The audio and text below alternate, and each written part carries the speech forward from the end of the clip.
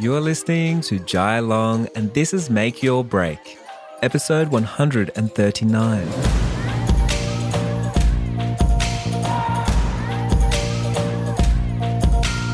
Hey, you know right now I've got the Six-Figure Business Map open for enrollment. Everything's happening. It's pretty fun.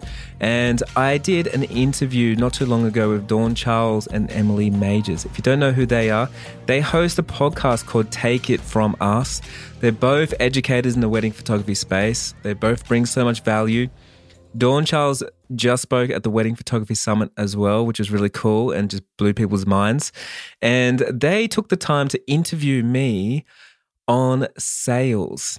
Now, this is something that I teach inside the Six-Figure Business Map, and so I wanted to share this one today with you because it's just like a little sneak peek into what I teach, right? I know when it released on their podcast, so many people were like, man, there's so much good information here. Like, I've been crazy just writing things down, which is so good. I'm always giving out that value. But this is definitely, what's inside the Six-Figure Business Map. This is one video of the 130 videos. And we are always working on these things. I know you're going to learn a lot. So if you didn't know me, I believe in sales so much. And I believe to be the best salesperson on the planet, you need to be the best version of yourself. There's no sleazy sales tactics. There's no old school thinking. It's all very forward. It's all very important because without sales, you don't have a business. Without sales, you don't have amazing clients. Without sales, you can't be sustainable. You can't grow your business. You can't donate. You can't contribute. You can't give opportunities out. Like, you can't do any of those things. And so many of us, we get so scared of sales because we think that it's something negative or it's so old school or it's conniving, it's cunning, it's manipulating, all these terrible things, and we associate the word with the wrong thing, right? So I know you're going to learn a lot from it. If you want to join up to the Six-Figure Business Map, it's open today. Just head over to jailong.co and you'll see a big button right there that sends you straight to the sales page. It's $2,497 to sign up right now. It's usually $5,000. And we have 12-month payment plan as well.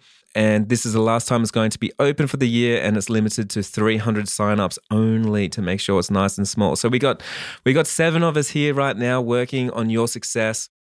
Our biggest metric is to get you results. That's what we do over every other educator. We get so many results for so many people. And if we don't get you results, we're giving you a refund on that. I overpromise a lot of things, man, but I'm telling you, I am sold. I am sold on what I do. So if you want to join us, definitely do. But get into this episode, get out a notepad, get out a piece of paper, write down these notes. I want you to learn these things.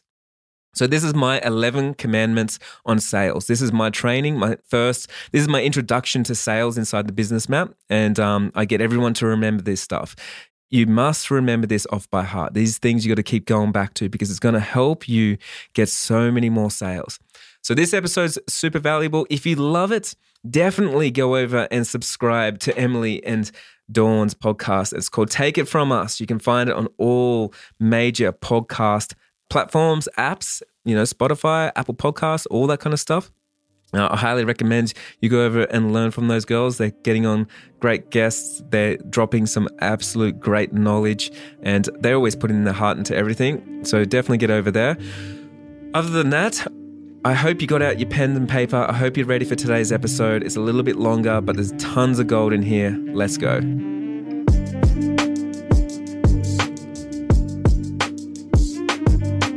Hey friends, and welcome to another episode of the Take It From Us podcast. Today we have a special guest, Jai Long, on our show.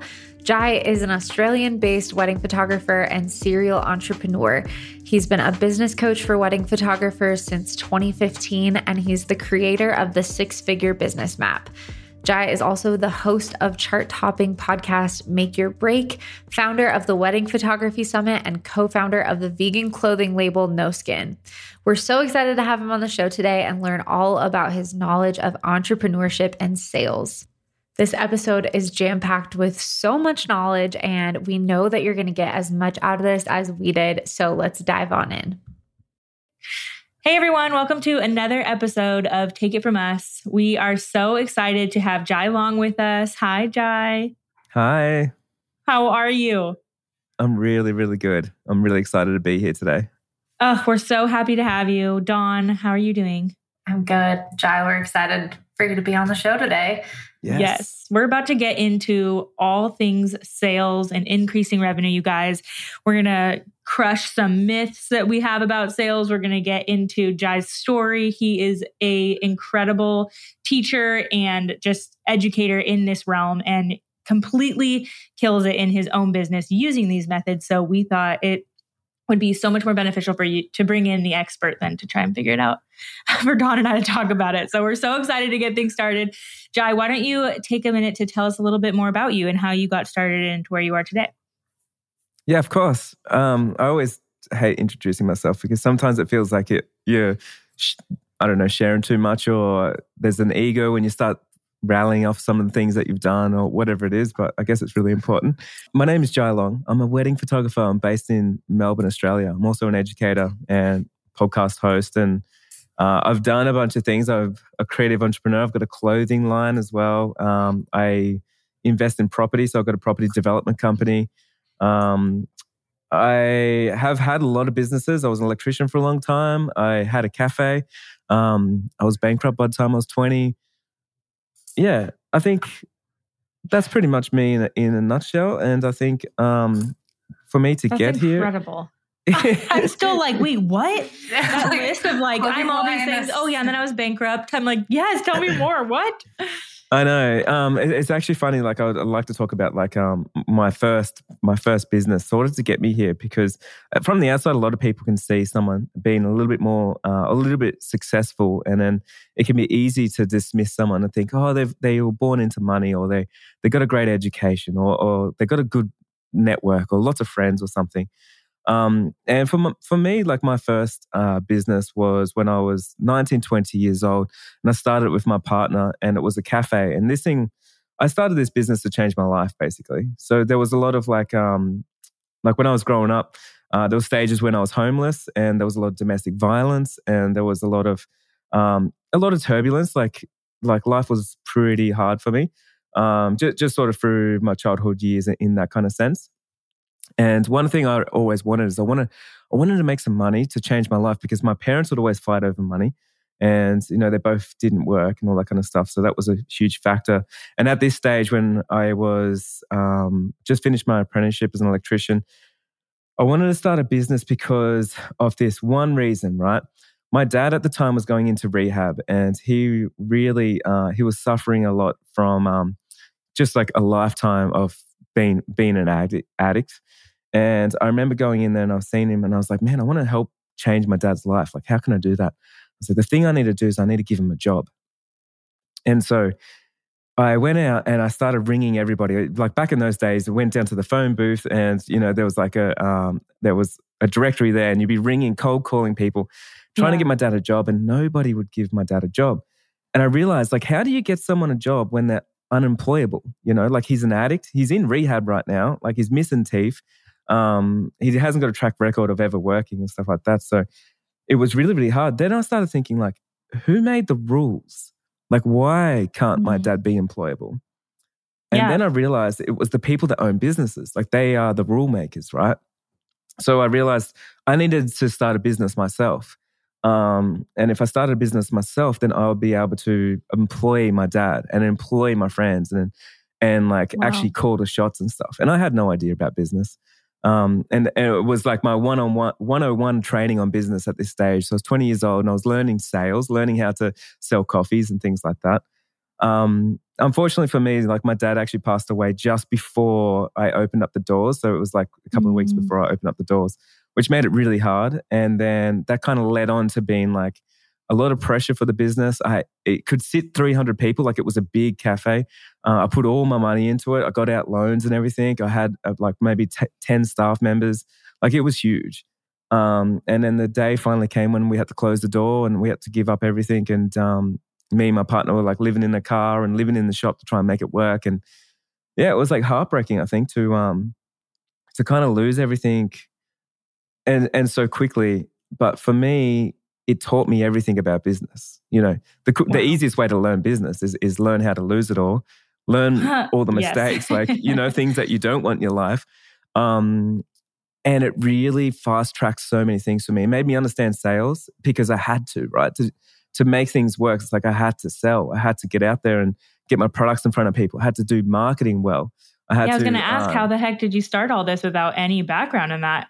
And it's, I guess, trial and error. Just diving It's crazy because even back then, I think about it like with marketing, like I was doing the same things I do today where I'd be, but it was old school. So it was like print media. I used to like illegally put billboards on the side of the road until people would take them down. The council would take them down, and I'd be putting signs at the front. I'd be always contacting all the newspapers to come in and holding big events and making big PR stunts. And, like I'd be doing all this kind of stuff, which is a lot of the stuff that I do today. But it's the reason why I run big events and stuff today, because I've been doing it my whole life. Like I love doing this kind of stuff. I love marketing. I love sales. And yeah, it all comes from that first venture, 15 years ago. That's amazing. So cool. Like that's such a story. I feel like that needs to be a movie. Like that's just... Yeah, is that your next project? Because it needs to be. I do want to write a book. Yeah, I'd buy it. That's incredible. I don't even know how to follow that up. I'm like tearing up over here. Like this is, wow, that's so cool.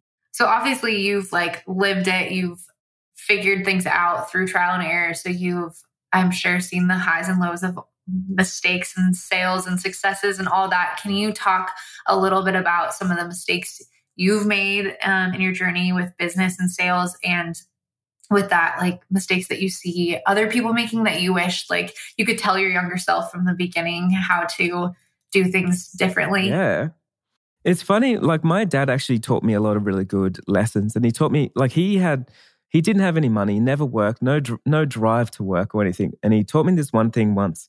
I asked him, I had $50 and I said, I really want 100. And this is when I was a young kid. And my dad said, like, if you want 100, you need to learn to give up the 50. And I couldn't understand what he was talking about. I was like, well, that doesn't make sense. And he's like, watch it, like go out there and get rid of the 50. And so I did. I went out there. I can't remember what I did, but I'm pretty sure I went out and I bought some fuel for the lawnmower to mow my mum's lawn. But then the neighbor asked me to mow his lawn and said, I'll pay you $100 to do it.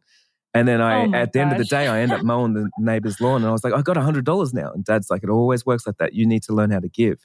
And I think one of the things, like I missed it for years and years, this like life lesson, but I realized that like a lot of people make the biggest mistake in sales is they try and take and take and take and take. And they think sales is about taking. But when you change it and you change the story and you make it about giving, I think sales can really blow up, because now you're coming from a place where it's no longer scarcity. Like there is enough for everybody and you can give, And so I guess like the times that I've made mistakes in my life is when I've gone into survive mode, not thrive mode. So I've been trying to charge more, put up my prices. Like when I had the cafe, it was like, oh man, I'm going to lose it all. I'm going to go bankrupt. So I start putting the prices from coffees from $3 to $4 to $5. Guess what happens? It kills my sales, because I'm trying to survive. And so when you thrive, when you're in that thrive mode, it's so much easier to give. And when you give, you attract people. So like business becomes really easy. So yeah, my biggest piece of advice for anyone that's making that big mistake is like, trying to save, trying to hoard, trying to hang on, trying to keep, trying to, take all the time. And taking, man, like here's a good example. Like how many times have you been in a Facebook group and people say like, I'm annoyed at my clients, they didn't say thank you on the email, or I'm annoyed at the venue because they didn't give me a venue meal at the right time, or I'm annoyed at, whatever it is. Mm-hmm. But I've got to say, it's like, how many times have you actually walked into the kitchen and said thank you to a chef at a venue? You know what I mean? Yeah. Like how many times have you actually given? Like how many times do you actually email your clients and say thank you instead of waiting for them to say thank you? And so I think when you change the narrative all the time and you come from a place of service where you're giving and then you give some more and give some more, it changes the game, because you're no longer looking around, where can I take? Because getting a review, that's taking. It's like, give me something for my business, or getting referrals, like taking, or getting attention is taking. But what about if you give attention?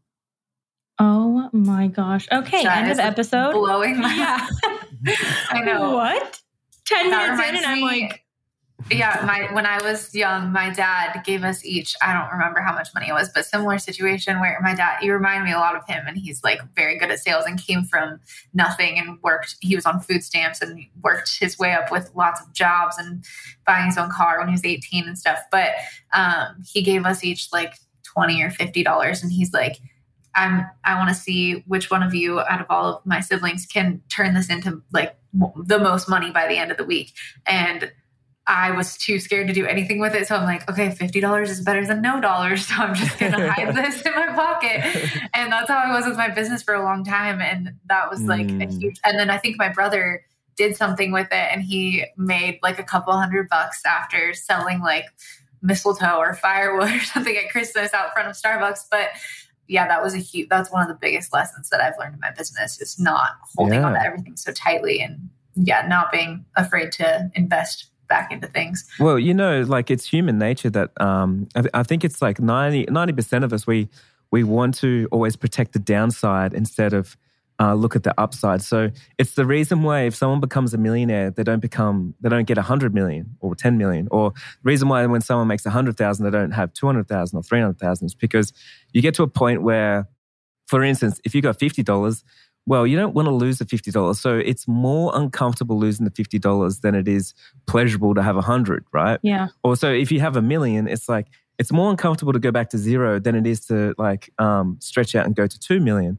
And so because of that logic, we always make sure that we protect ourselves on the downside. And that is the killer of growth.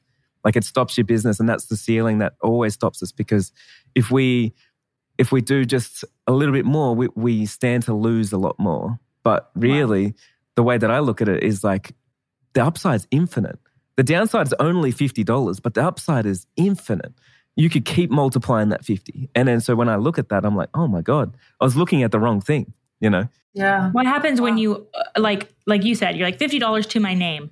Like what, I mean, you nailed it on the head of like, that is so terrifying to like do anything with that 50, because you're like, well, I need to eat and I need to like whatever. So how would you like coach someone into that mindset of like, this is all I have left, I can't spend it, but really, because I don't know if I'm wording that question right.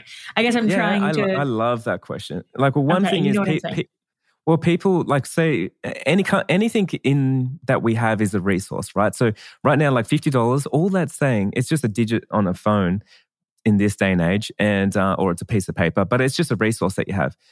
So what people don't realize is like they spend so much time trying to protect the 50, but you have endless amounts of resources. So you can make the 50 again next week. And you don't need money to make money. You need courage and you need energy. So if you've got energy, you can make another 50 and you can make another 50. So with that in mind, as entrepreneurs, I love to give you like a little analogy that someone told me once. Let's just say you've got $50 to start your business. I mean, there's not much, but maybe someone's got, 20,000 or something. But what we think is, once we lose the $50, then we've lost and we've failed. And we think it's like life's not a continuum. It's just all over, right? So we've lost the 50. But what we forget is that life does continue.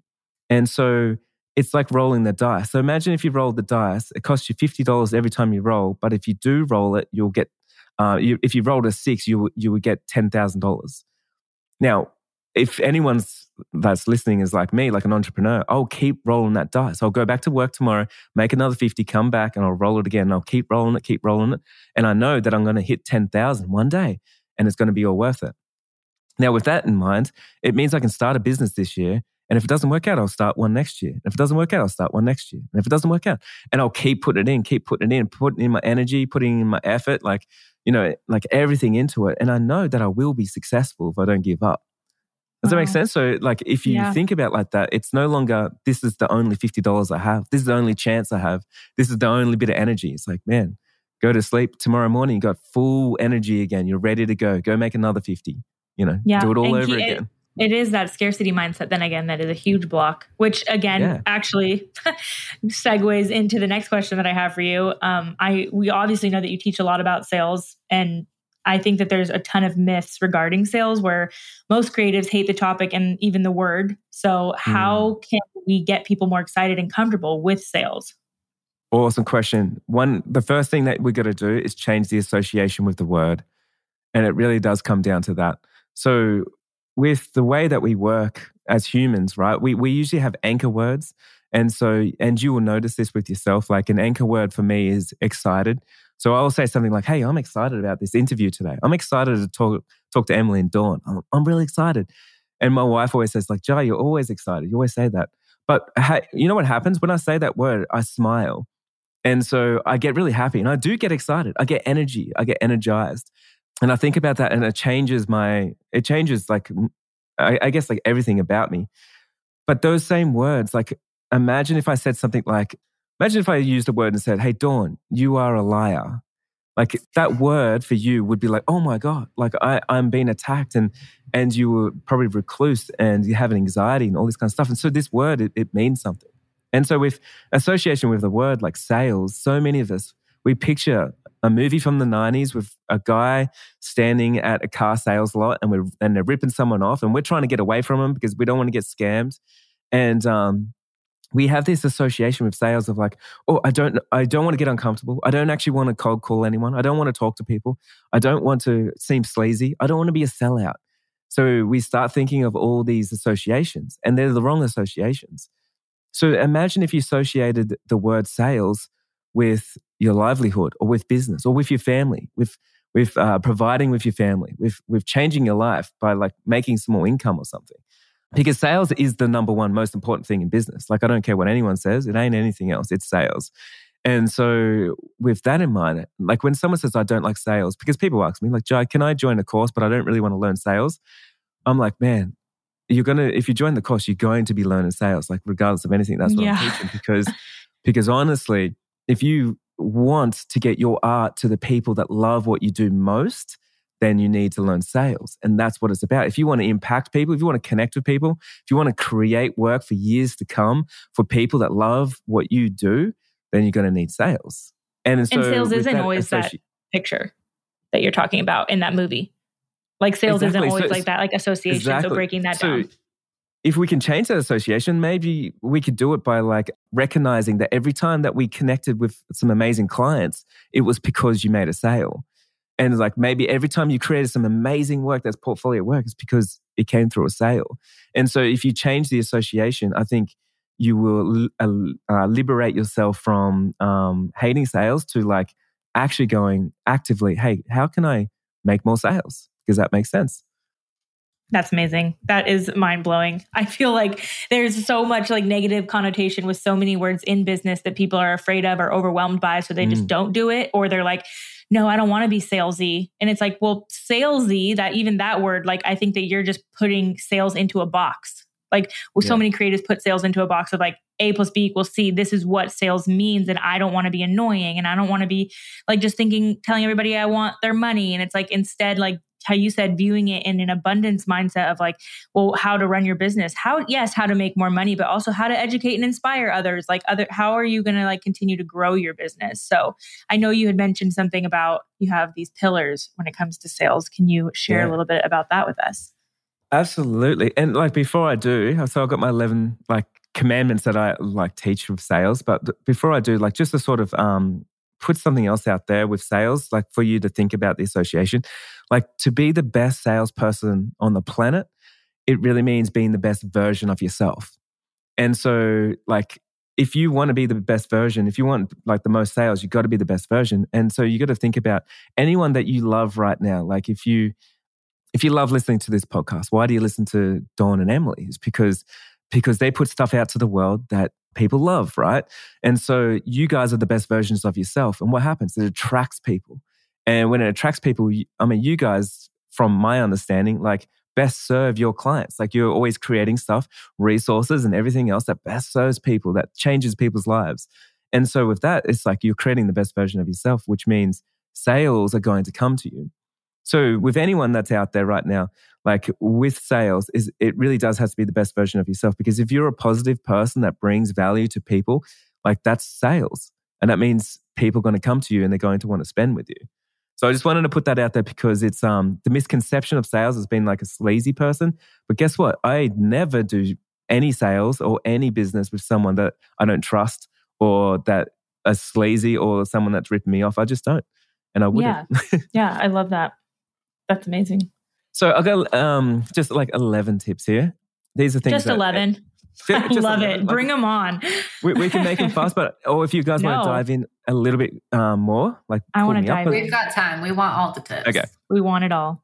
Okay, so the first one, this one is they're all, I'm going to say this about all of them, but this is super important. You must be sold. To sell, you must be sold. And you have to be sold on your own product. So before you try and sell someone else on a product, you have to be sold on it. You have to be. It's literally impossible to sell a product that you're not sold on, because then you're not coming from a place of truth. Then you are a sleazy car salesman that's trying to sell a dodgy car that's been in a crash or something. But if you believe in the car, if you believe this is what someone wants, then you're going to be able to sell it. So with that in mind, like for me, like I'm a wedding photographer and I charge, my middle package is about like $7,000. And for me, like the experience that I bring, the images that I make, like I'm not talking myself up or anything, but I'm like, man, I would all day long pay $7,000 for me to be at my wedding. Like I would. And when someone walks through my door, I'm like, you guys are going to get the best deal. Someone else could be cheaper than me, but you're still going to get the best deal with me, the most amount of value. I'm going to show up more than anyone else. I'm going to give you such an experience that you're going to walk away going like, oh my God, I can't believe we just stretched our credit card and it was worth it. Like we still got a better value. Does that make sense? Yeah, like there's no question. Like no question. Take my money. I know it's worth it. I know it's expensive, but it's 100% worth it. No question. Yeah. And so like I would never put anything out there that I'm not sold on. And so there's different ways you can make it so you are sold on it. Like one way is you can change the price. So for instance, if my price was $7,000 and I wouldn't pay myself $7,000 and I don't see the value in it, I personally wouldn't charge $7,000. I would change my offer until I would go, yeah, that's a good price. I would love, like that's great value, right? So for instance, like, I've got a course and like I sell that for about $2,500. And when I look at that, I believe it's worth 10 times that. And so when I think about that, I'm like, would I pay 10 times? Like, yeah, I would. So, well, let's be really sold on it and let's sell it for just 10% what I think it's worth. And now I'm so sold on it. If someone asks me like, hey, should I come to this thing? I'm like, yes, definitely. And look how much conviction I have. And guess what? I'm so sold on it, man. It's easy for me to talk about it all day long because I want to get it out to the world.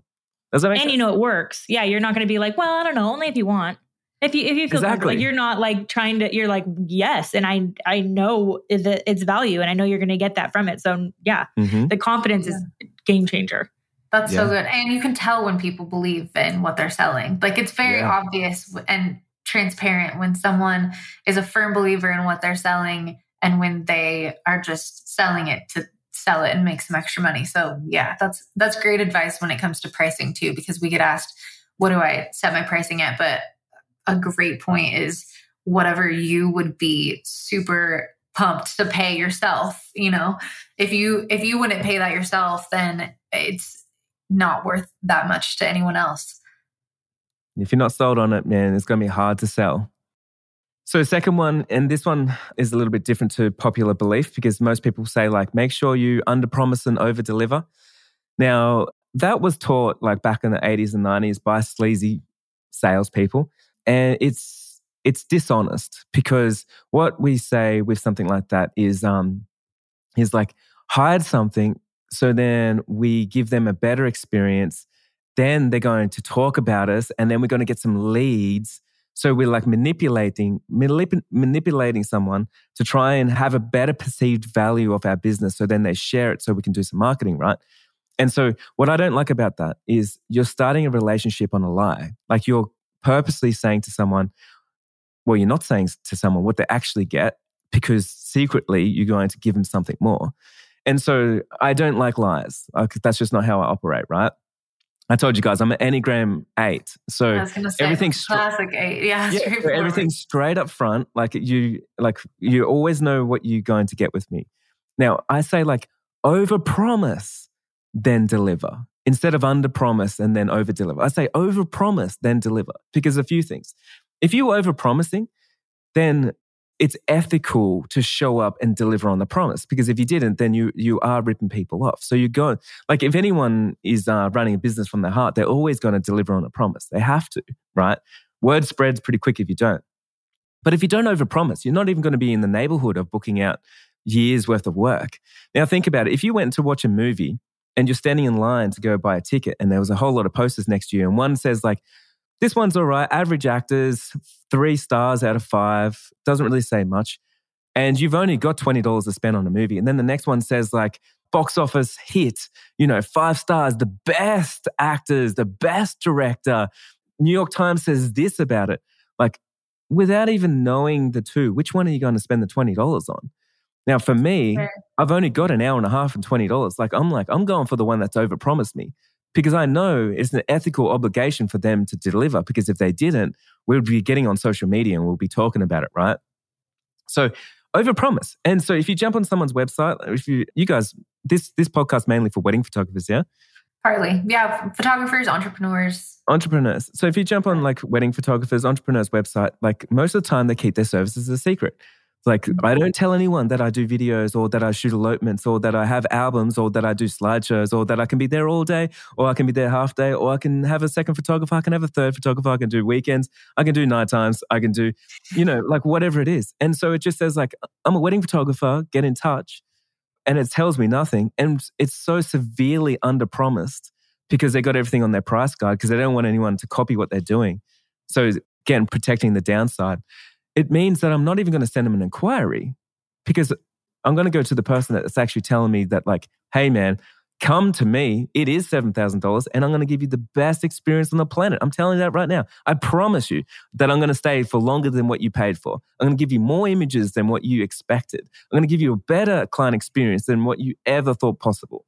Does that make sense? Yeah. Sure does. That's amazing. And such a different mindset shift. This is so good.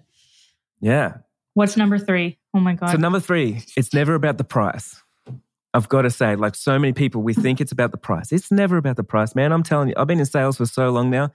When someone tells me that I'm out of their budget, you know what I usually do is I usually upsell them. Because what happens is so budget, right? Budget is reflective of value. So for instance, if someone came to me and they said, oh, Jai, like I want to book you for my elopement. It's going to be 4 hours and it's going to be interstate. What's your packages? And my budget's $2,000, right? And so if I said back to him and said, well, $2,000, like that's awesome. We can definitely make that happen.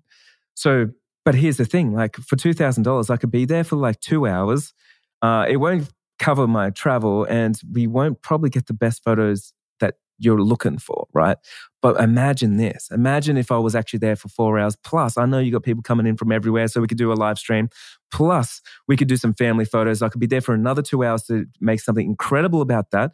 Now, look, this is going to stretch your budget a little bit because we're talking about $5,000 now, but you only get married once. And if it was my wedding, I would definitely not compromise on this. So it's up to you. I can come there for $2,000. Absolutely, I can do that. Or we could go to what you actually want, right? That is incredible. Because we think all this. Yeah, we always think like, oh man. Like the whole thing is, it's like, here's another example. Someone said to me the other day, like, hey, Jai, I think, so my course is called The Business Map, right? They said, Jai, your course is too expensive. It's out of my budget. And I said, okay, so you don't have $2,500 for my course. That's fine. Now, what about this? What about if I spent a week and I jumped into your Facebook ads and I started tweaking your Facebook ads until I get you leads. And then I could also drive around to some venues and I could get your name out to some people and I could jump on your website, make sure it's ranking in Google, and I could set you up a YouTube channel and I could audit and check out your Instagram page and it's only going to cost you $10,000. Like, would you do it? And they said, yeah, absolutely. Like, I'll definitely do that. But I thought your budget wasn't even $2,500. Well, it wasn't for the offer that I had. But if I created a new offer, it's because it's solving a new problem. So everyone stretches a budget. And no one even knows what their budgets are. Everyone makes money. Like, I mean, why do we have Afterpay? Why do we have credit cards? Why do we have loans? It's because our budgets are already way gone. I spent my budget years ago. I'm on credit card now. Yeah. Oh, I for sure went over my wedding budget when I got married. Yeah. And I was like, I have a budget. And I'm like, that went way out the window because things were worth it to me though. And they were like, some things were no-brainers or whatever. So yeah, when you say budget, I'm like, does anyone really know what their budget is? Are they really sticking to that? Man, my budget, and I tell you not a lie here, my budget for my wedding was $25,000 because I was like, I want to pay all my vendor friends. I actually didn't know how much everyone cost. And man, we had to stretch. I had to do some extra workshops and stuff to make this happen. But my wedding was $50,000 because I didn't let any of my vendor friends give me a discount. I was like, no discounts. Like, we have to make this happen. And at the end of it, I was like, 50 grand. I can't even believe this.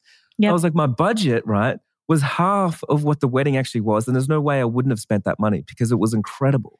Imagine and that was basically my story of like half my budget. It was 2 times my budget at the end of the day. But like, I try to imagine my wedding at the budget that I created in my head, which was kind of out of thin air. And I'm like, oh man, that would have been awful. Like, you know, so I love that you can like sell them into it of like, and not even sell them, convince them of the truth. You're not selling them a lie of like, well, I'm just going to say all these things so that you do give me money. You're literally convincing them of like what value this is actually going to bring and why it should be different. And I also love that you are in there like, I'll do it for your budget.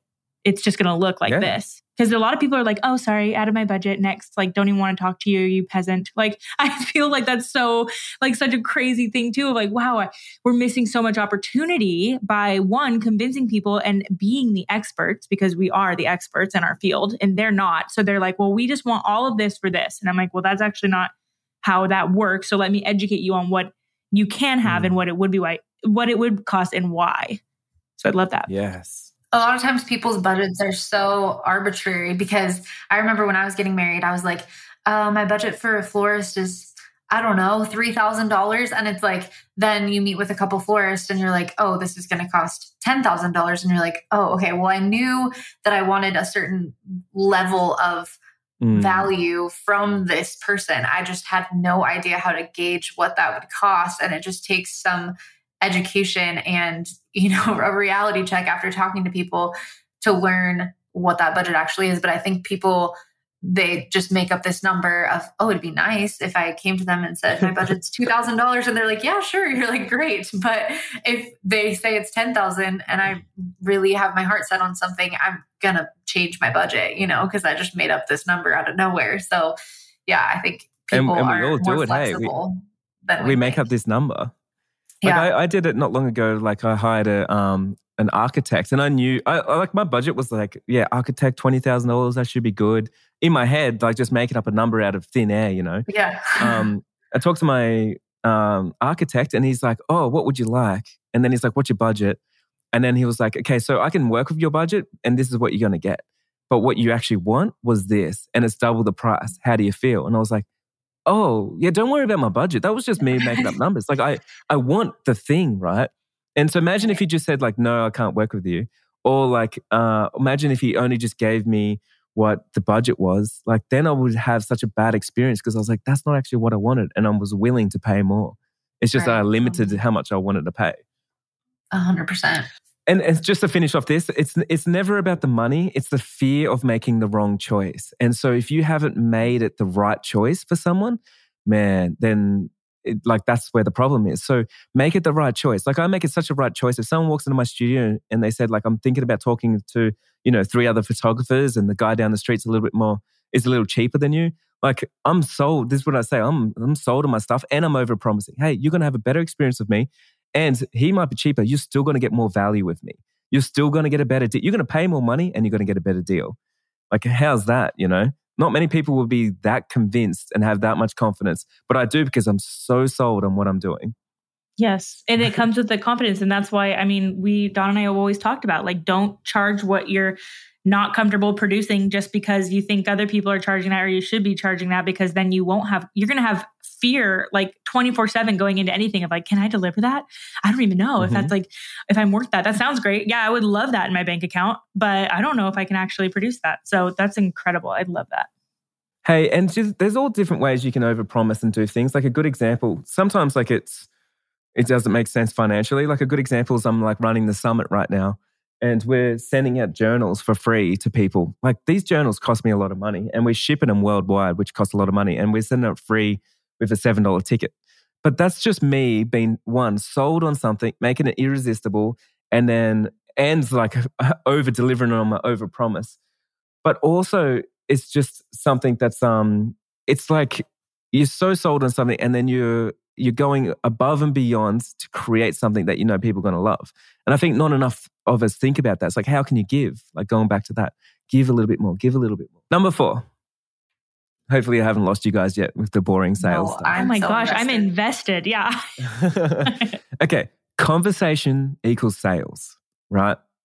Now, the more that you understand and you have empathy with your clients, the more likely you're going to make more sales. And it's not about sales scripts. It's not about asking them. I don't know. It's just not about sales scripts. It's not about like there's anything that, you can buy of someone to get the perfect script. It's about listening and understanding. Now, let's just put a little analogy together here. Imagine you walked, I'm the sleazy car salesman. You walked into my car yard and then you're like, oh, you know what? My budget's $10,000 and I'm going to go and buy myself a car today. That's going to be for the family. And yeah, it's going to be blue and I can't wait. So you walk into the car sales yard and then I'm standing there and I say, hey, like, what are you looking for? No, my car, like I want something about 10,000. Well, I've got something here. It's 15,000. What do you think about this? It's 2-door. It's sporty. It goes fast. Like you're going to love it. Sign the papers here. Then you're going to walk away. Like that's not what I want, right? So you're just talking at someone. But imagine now I'm a new car salesman. I'm a car salesman from 2021. So imagine you walk onto my car lot and I'm like, oh, you're looking for a car. Like, so what is important to you? Oh, actually, I've got a big family and safety is actually really important and I'd like it to be blue because a lot of my friends have blue cars and it'll be really nice to show up in something. And then I could say, hey, okay, I do have a few choices for you. For $10,000, you do have this one here. It's not quite what you're looking for. It's only got 5 seats. And to be honest, like it's going to cost you a little bit more because it's a little bit older. Now, I do have something that's stretching your budget. This one here is about $16,000, but it is blue and it has 7 seats. Hey, and this is the one that people are going to be turning their heads when they see you rocking up. It's a little bit newer. It's going to cost you less in the long run. It's more fuel efficient as well because I know you got a growing family. What do you say? Now, chances are on the second one, the conversation is what sold it. It was like this person actually understood me and then didn't sell me the fast sports car because it's not what I want. I've got 5 kids, sold me the 7-seater because they asked the right questions. Now, too often when someone has an email, and someone says, hey, my budget's this, we just get on the defensive thinking like, well, they're not valuing me for starters. And then, the conversation goes downhill. But the second thing is we don't ask the right questions ever. We never ask the right questions. Imagine if you got in and you started asking the right questions of like, who's the most important person at your wedding and why? And where are they coming from? And what does it mean for you to have them there? Okay, what's the most important part of the day? What's the most important detail? Now, if I ask these questions, guess what? I'm going to be the best photographer they've ever had. When I said I'm going to overpromise, I'm going to overdeliver, I'm sold on it. It's because if grandpa's coming from Utah all the way to Colorado and it's a big deal and he's going to be there for one day, guess what? I'm going to spend 40 minutes if I have to get the best portrait of grandpa, right? Well, I'm not taking photos of all the florals and details because they didn't even mention those things. And it's not for me in my portfolio and to get featured somewhere. It's for them. And grandpa's the most important. Family photos are the most important. And so with those conversations, when I'm sitting in a client meeting, it's going to be easy for me to convert when all I am doing is selling them exactly what they want. Yes, that's it. That is like literally it. And I think that's what we think that we're doing or think like, because when you said that about like we usually go on the defense, I think that's people are like, well, I know I can give this and you're not valuing me. That's exactly what people say. So they're like, sorry, not available, or you're way under budget or whatever, instead of like, I don't want them because they don't want what I am. And like, do they even know who I am? But yeah, but it's like, do they? Yeah. Have conversations with them and understand what they're actually looking for. There's probably a middle ground there that you don't realize, like, they actually do want what you're offering and they just are like unaware of what that costs, and it just takes some education or they're unaware of what you have to offer because you're not educating them on that. You're just dismissing them instead of like, well, tell me more about what you want and what you need. And I will tell you honestly if I can do that. And it's like, I actually can do it better. And here's why. Yeah. I think conversation in the wedding photography space it kind of gets a little bit old really fast, because what happens, like when someone sends you an inquiry and if people are ghosting you, chances are what you're writing to people is like, hey, yes, my name's Jai. I am available. Just to let you know, the experience is going to be like this of me. I'm a documentary wedding photographer and I like to connect with my couples and I like to do this and I'm really good at this and I won this award and I'm on a podcast. Hey, man, the quickest way to kill a conversation is to talk about yourself all day. They've already been on your Instagram. They've already checked out your website. They've already seen your About Me video.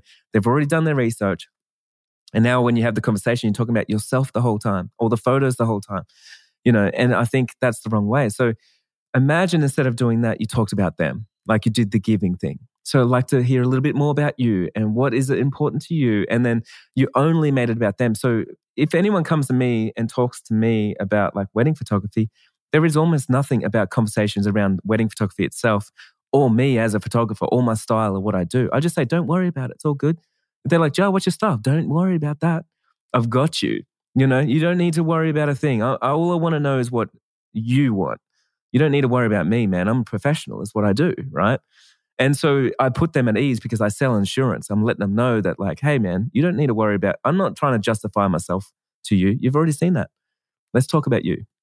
So I just wanted to end that on that.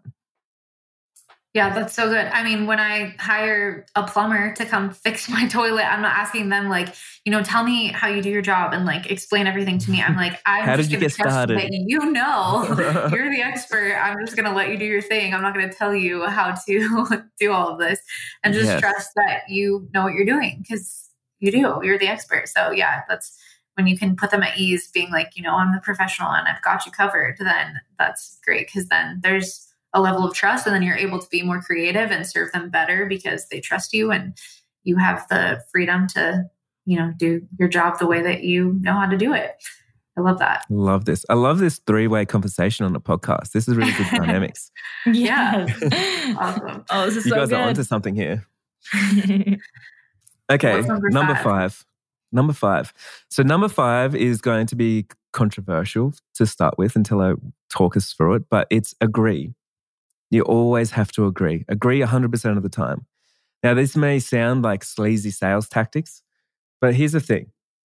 You can't change someone's mind or someone's perception of value, or you can't have a conversation with someone if you disagree. Because if you disagree, you stop a conversation. Now, if you agree, you can then come to common ground and you can change a conversation. So, for instance, if someone says to me, hey, Joe, your prices are really expensive. I agree. They are expensive. Hey, but there's a lot in this. So like, if you're thinking you want that wedding photography, if you want my services, like, let's talk about that. And I can change the conversation because my services are expensive. I don't disagree with that. Like if you go and have a pizza, right? And you're sitting there and it's like the pizza comes out $30. And so one thing is you're going to have an objection or a complaint. You're going to have a complaint. The complaint is like, oh man, this pizza's expensive. And then the guy selling it to you should be like, I agree, the pizza is expensive. Yeah, and it's organic and I imported in these ingredients and we've been working hard on it. It's a beautiful pizza. Absolutely agree with you. Here's the check. You know what I mean? Like here's the bill. And so you need to always agree with everything because that's the only way to successfully address people's limiting beliefs. People's limiting beliefs could be something like, oh, Jai, I don't think you're going to be there for long enough. Like, I agree. It's going to be a short amount of time. But you know what I can do is we could actually work together and plan your wedding out so then you get the best amount of impact with this package that you actually booked. Now, what do you think about that? So if I said, oh, I disagree because I could make it work, then it's telling them that they're wrong and you're discounting like their actual feelings and their beliefs. And then you're not going to be able to actually work through it. But if I agree with someone, then I can actually work my way through it and then get them to a point. Now, you can do this at any time. Like, for instance, like if my wife's like, if she wants to go and have Indian food and I want to have Italian food, and she's like, no, we have to have Indian food. I'm like, I agree. Okay, we have to have Indian food. Like, that sounds awesome. And then she's like, okay, cool. Like, she's won the battle, right? But then from there I can go, hey, but we did have Indian food last week. What would you feel? Would you be against having Italian tonight? And then she would say, oh, well, I'm not against it. I'm not either. So let's go to Italian. So then it's like, we can actually change the conversation. Manipulator. Yeah. I'm going to use this on Tommy now. Just agree, right? Always agree. And it really is. And it's just a respectful thing to do to the other party. That's all I'm saying. I'm not saying like you're manipulating anybody.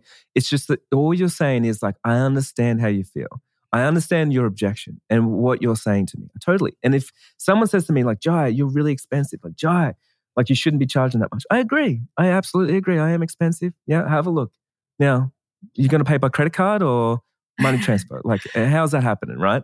Because I know it's a complaint, but it does, like a complaint doesn't stop a sale. Like we all complain all the time. But we still do things. We still eat the pizza. That was $30.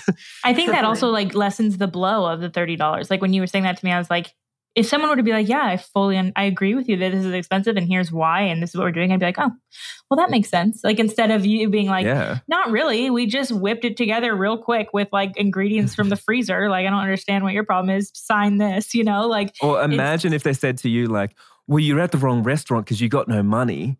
Like, get out of here. Then you'd be like, oh man, I feel so terrible about myself. Yes. In front of my friends. Yeah. There's a lawsuit coming, I'm sure. But yeah, that's so, I love that. I love it. Okay. So number 6. So this one I talked about before, but this one is give.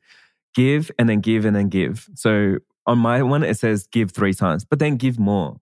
So when I say give, guys, like I'm not talking about you need to like starve because you got no more money because you just gave it all out. I'm talking about like give attention, give a better client experience, give more energy, give the person more wins, give them a hug, a smile, give them a compliment, give them something, right? Like giving people attention is something that's incredible. You know, give them eye contact, God damn it. Eye contact. Like the amount of times I go and order a coffee and I get from, you know, I feel terrible because I'm getting it from someone that won't even turn their head for 2 seconds to actually like give me eye contact. And I'm like, you know, aren't I a valued customer? Like, can't you just at least have a look at me and say thank you? Like, I don't understand. But just give. And so if you take one thing out of this podcast today, you need to think about like, how can you show up and give more in your business? And my business is insanely successful. Like all my businesses are. They're insanely successful. And I believe it's because I help people become insanely successful. And it's because I'm giving them like insanely successful in any aspect. Like if they want really nice photos, like, and they want to be featured in all the magazines and stuff, I can make that happen for you. I'm going to give that to you. You know, like it's not even expected of me, but I'm going to make it happen because I want to keep giving that attention, giving whatever it is. Now, I think a lot of us, we run on, like, without giving, we run on entitlement. We think people owe us something, or because we've got lots of followers on Instagram, people deserve, or they should be listening to our podcast, or they should be signing up to our courses, or they should be doing these things. And entitlement is like the killer of business. But when you actually show up and you give and give and give and give that a little bit more, like every time, because you got to remember this, for every sale to be successful, the client, it needs to be an unfair sale. The client needs to walk away with the upper hand. They need to walk away and get like, oh man, that was a good deal. I got the upper hand. Jai got ripped off actually. You know, like when someone pays $7 and they get one of my journals and everything, like I want them to feel like, oh, I got the best out of Jai because that's a good deal, you know? And that means I gave so much to the limit of like it was draining my bank account. Like that's how much I'm giving right there. Does that make sense?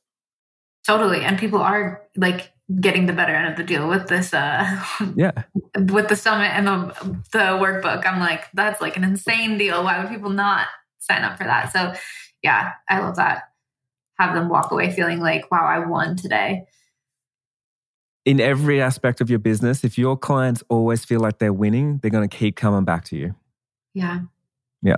Totally. Yeah. And we say something similar. Like we say, serve before you sell, you know, like serve the heck out of people before you ever try to take their money. And that applies to whether people are coming to you for education, you're serving them with free resources and just on your Instagram, the information you're giving out, or if that's your clients, you're serving them before they ever book you, like with, hey, here's some places that you could potentially elope and like I have some ideas for your outfits and stuff like that. And they're like, oh, wow, I haven't even booked this person yet. And they're giving me all of this information for free. Like, how are they going to serve me once I start paying them? Like, I definitely want to give this person my money.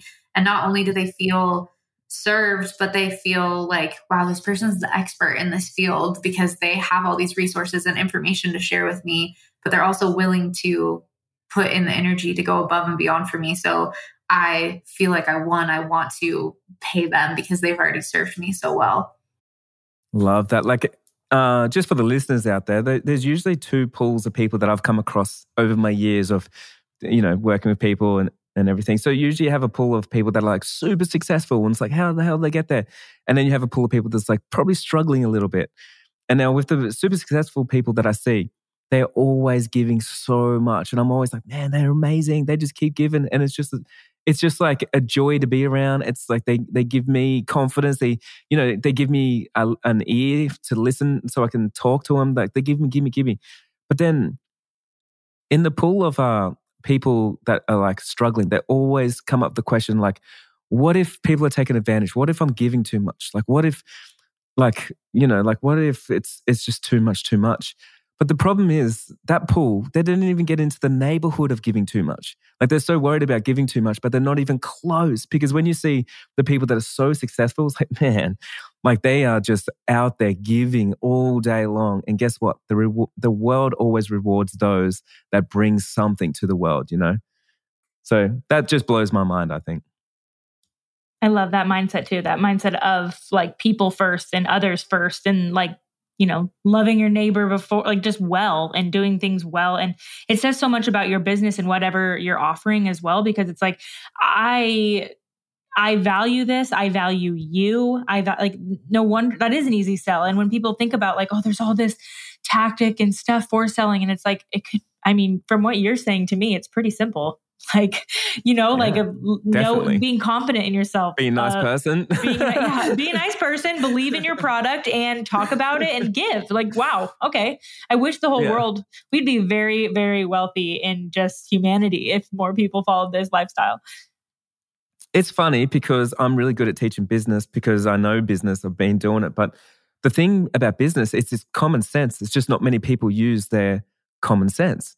And so when you teach it like this, it's like, oh, it gives people permission to understand it is as easy as taking photos or as doing anything else. It's like, is Jai actually giving me the secrets to business right now? Like, is this as easy it is? And like, yes, it actually is. Yeah. And I think people are waiting. People are waiting for this like step by step of like, use this template, do this, and then you will find success. And I think that's like the disappointment that some people have when they go through courses or read a book or something that is like I think their mindset, like through all these things needs to be shifted. You can't find the success in like a to-do list. It's more of a mindset shift and a confidence builder and a like just a strategy. I think that's just like so huge. I heard recently, I was reading the book Atomic Habits.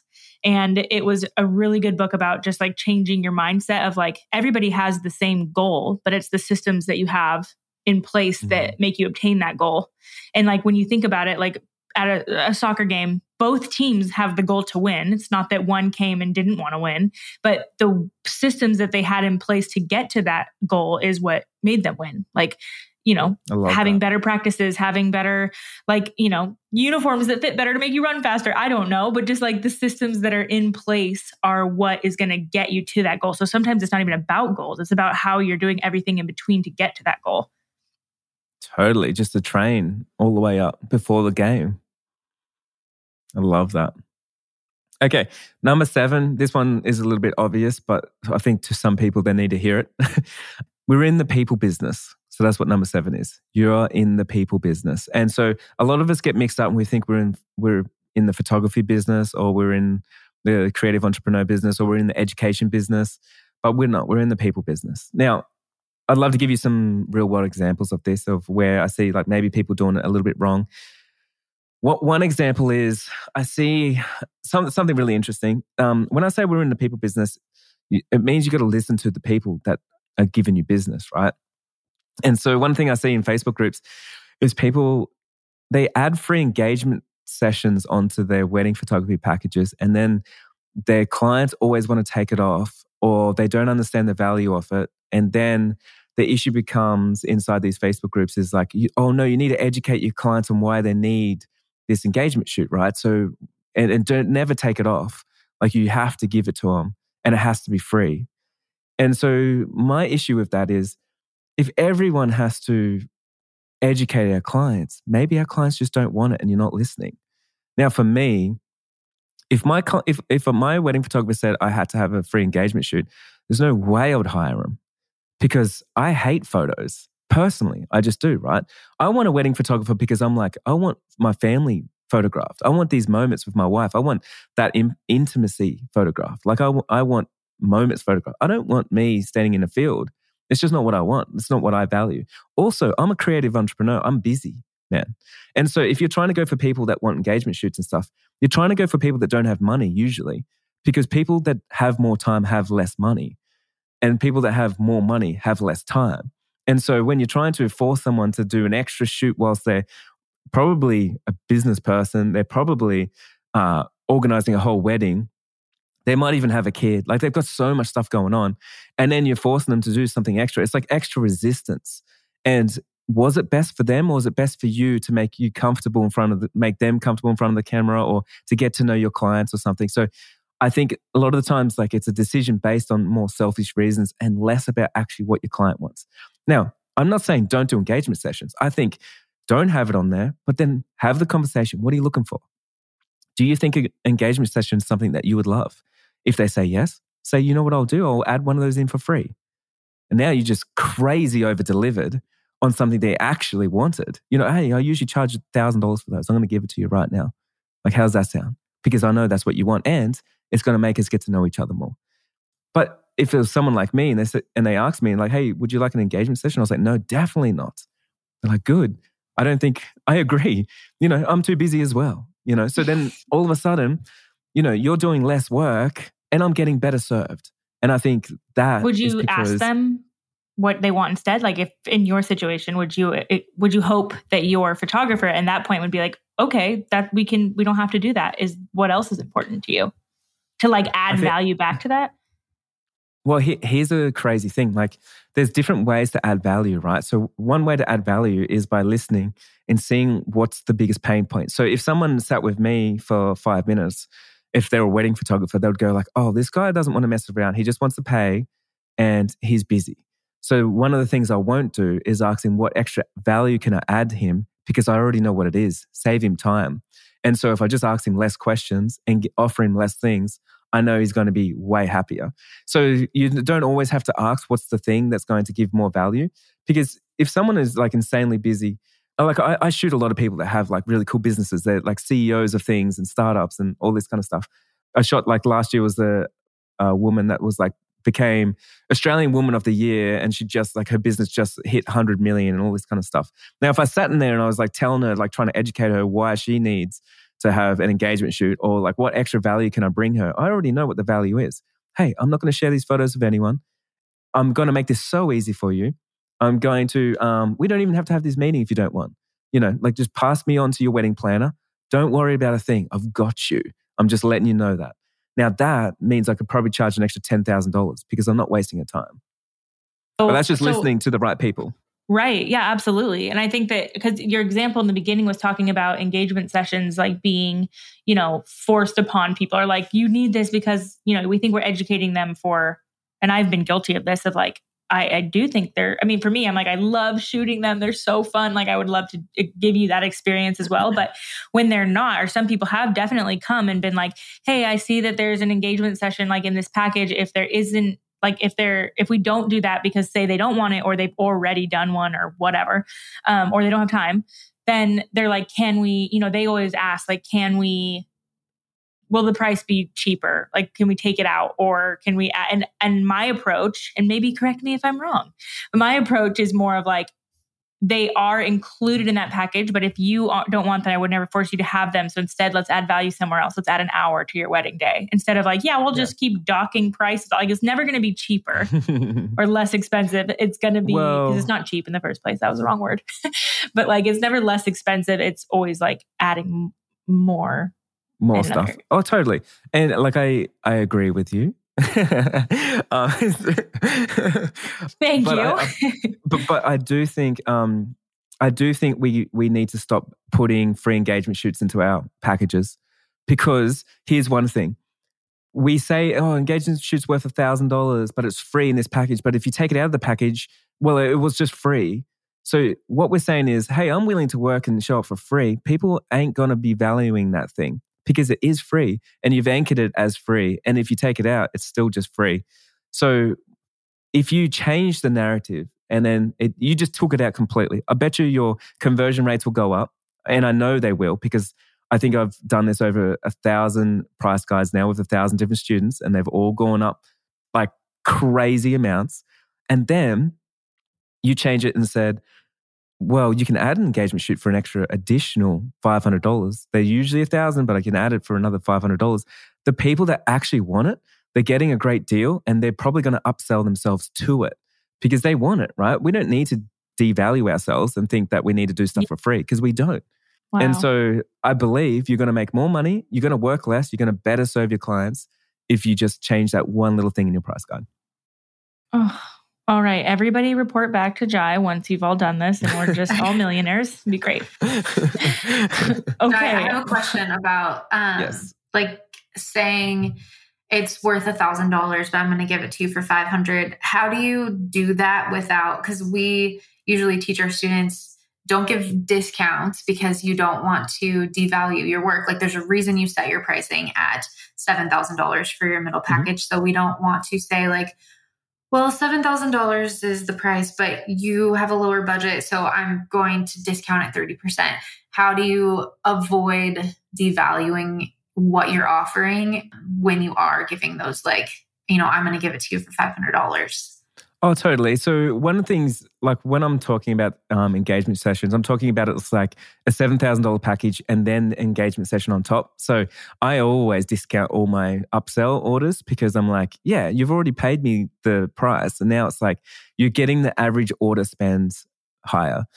I personally do give discounts. I've given discounts and I work for free, my whole life.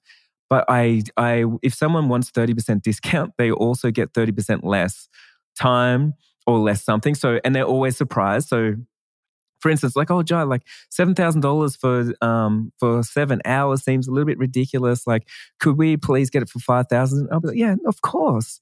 Like, I absolutely agree. It is expensive. Like, we don't need to stretch that. So that's going to give you 5 hours, which is totally fine because what we're going to do is we're going to rework your wedding day to make it all fit. It's going to be a little bit crammed. Like, trust me, we're compromising here.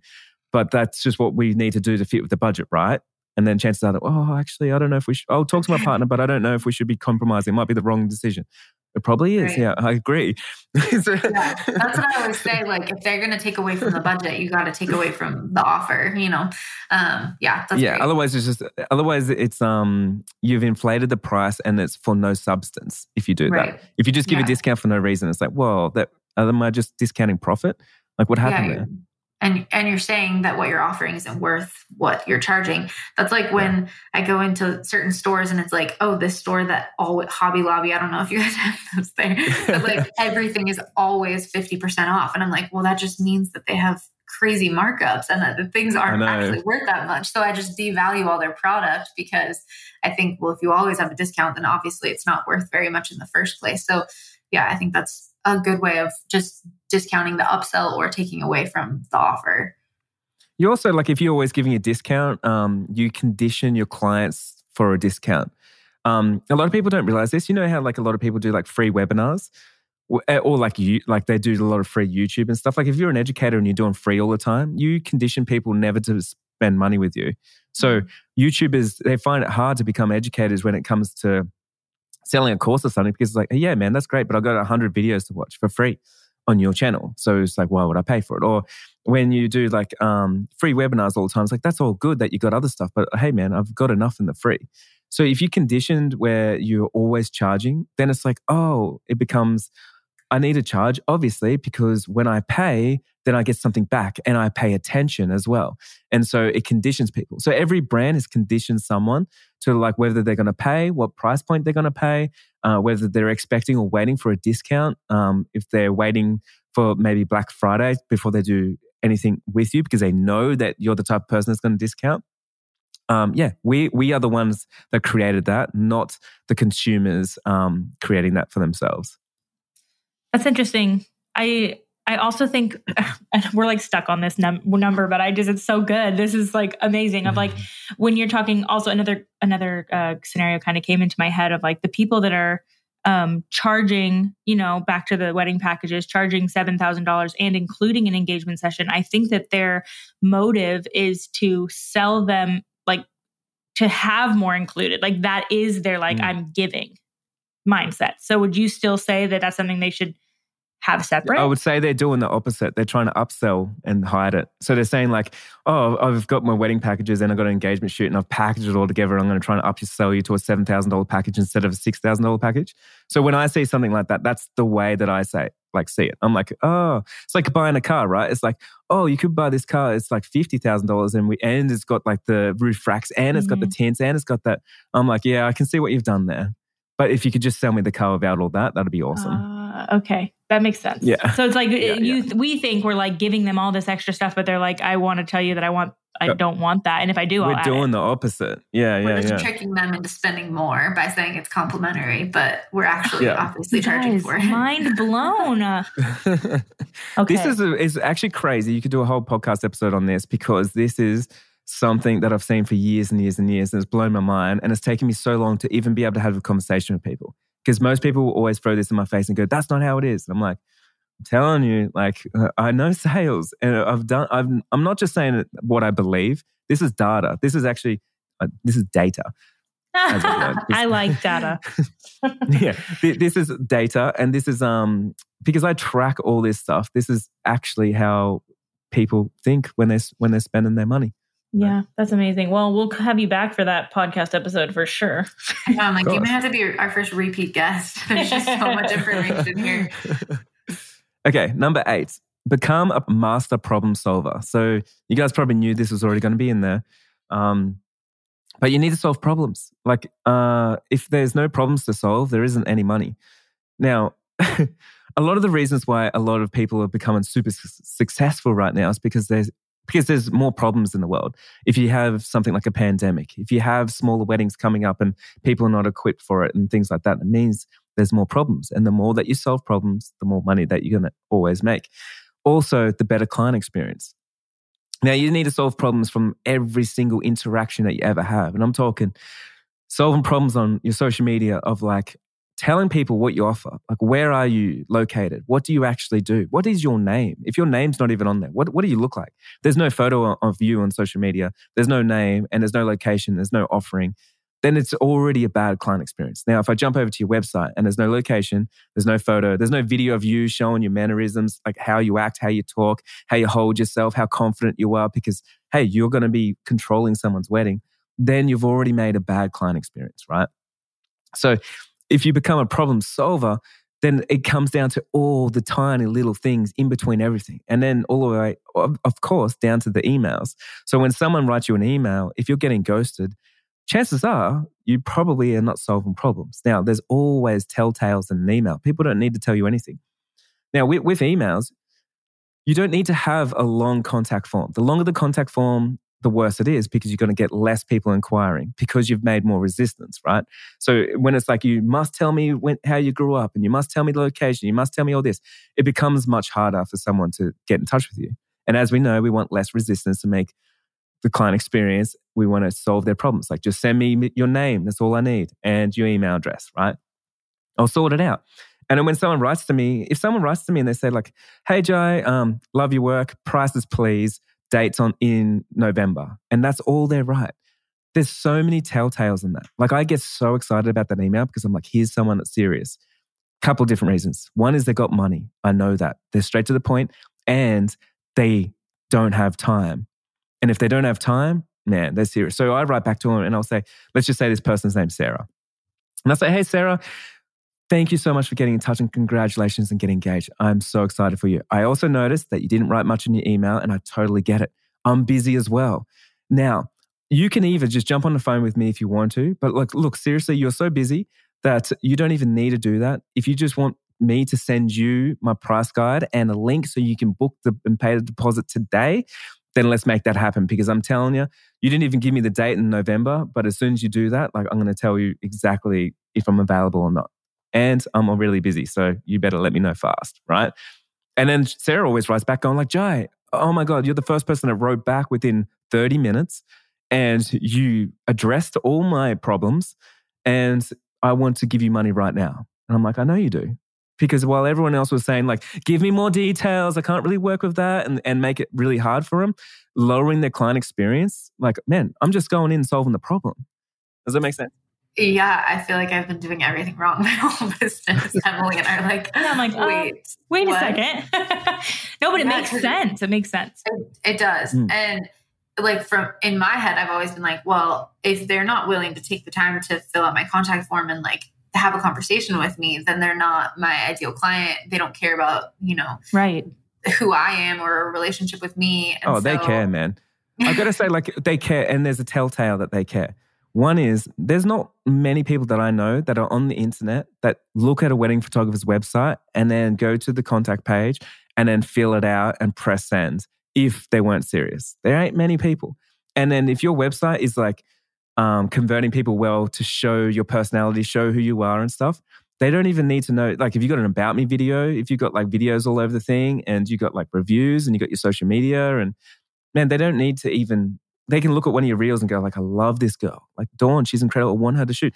Send a quick message. She's on her way to work, and then it might land on you differently though. And you go like, this person they're not my perfect client. But the other person is like, I am the perfect client though. I'm busy. Yeah, that's interesting because there's been so many times where I have wanted to fill something out and I'm like, oh, I want this, I need this, or like this is my 100% choice, send me it. But they ask all these questions and I'm like, oh, dang it, I don't have time to fill this out. I'm the same. And that's how I know this. I don't fill out long contact forms. I leave. I'm like, no, or I feel the pressure to write the right thing. Like I'm like, well, I need like an hour to fill this out because I want to be legit in my responses, but that's not going to take a second. And I also don't want to just be like one word answers in this. So like, it's a very interesting dynamic. That's really interesting. Can I give you one little bonus? Yes, one little please. Bonus one. What if I asked you guys right now, how much money did you make this week? How would you feel?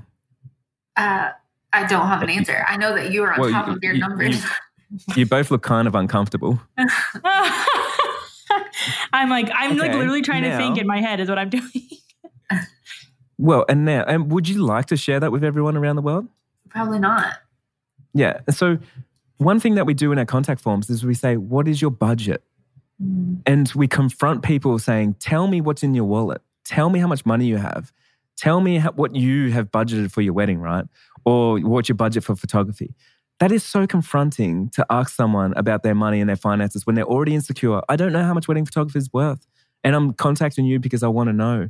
And now you're like confronting me with my budget and I'm already stressed about it. I have anxiety.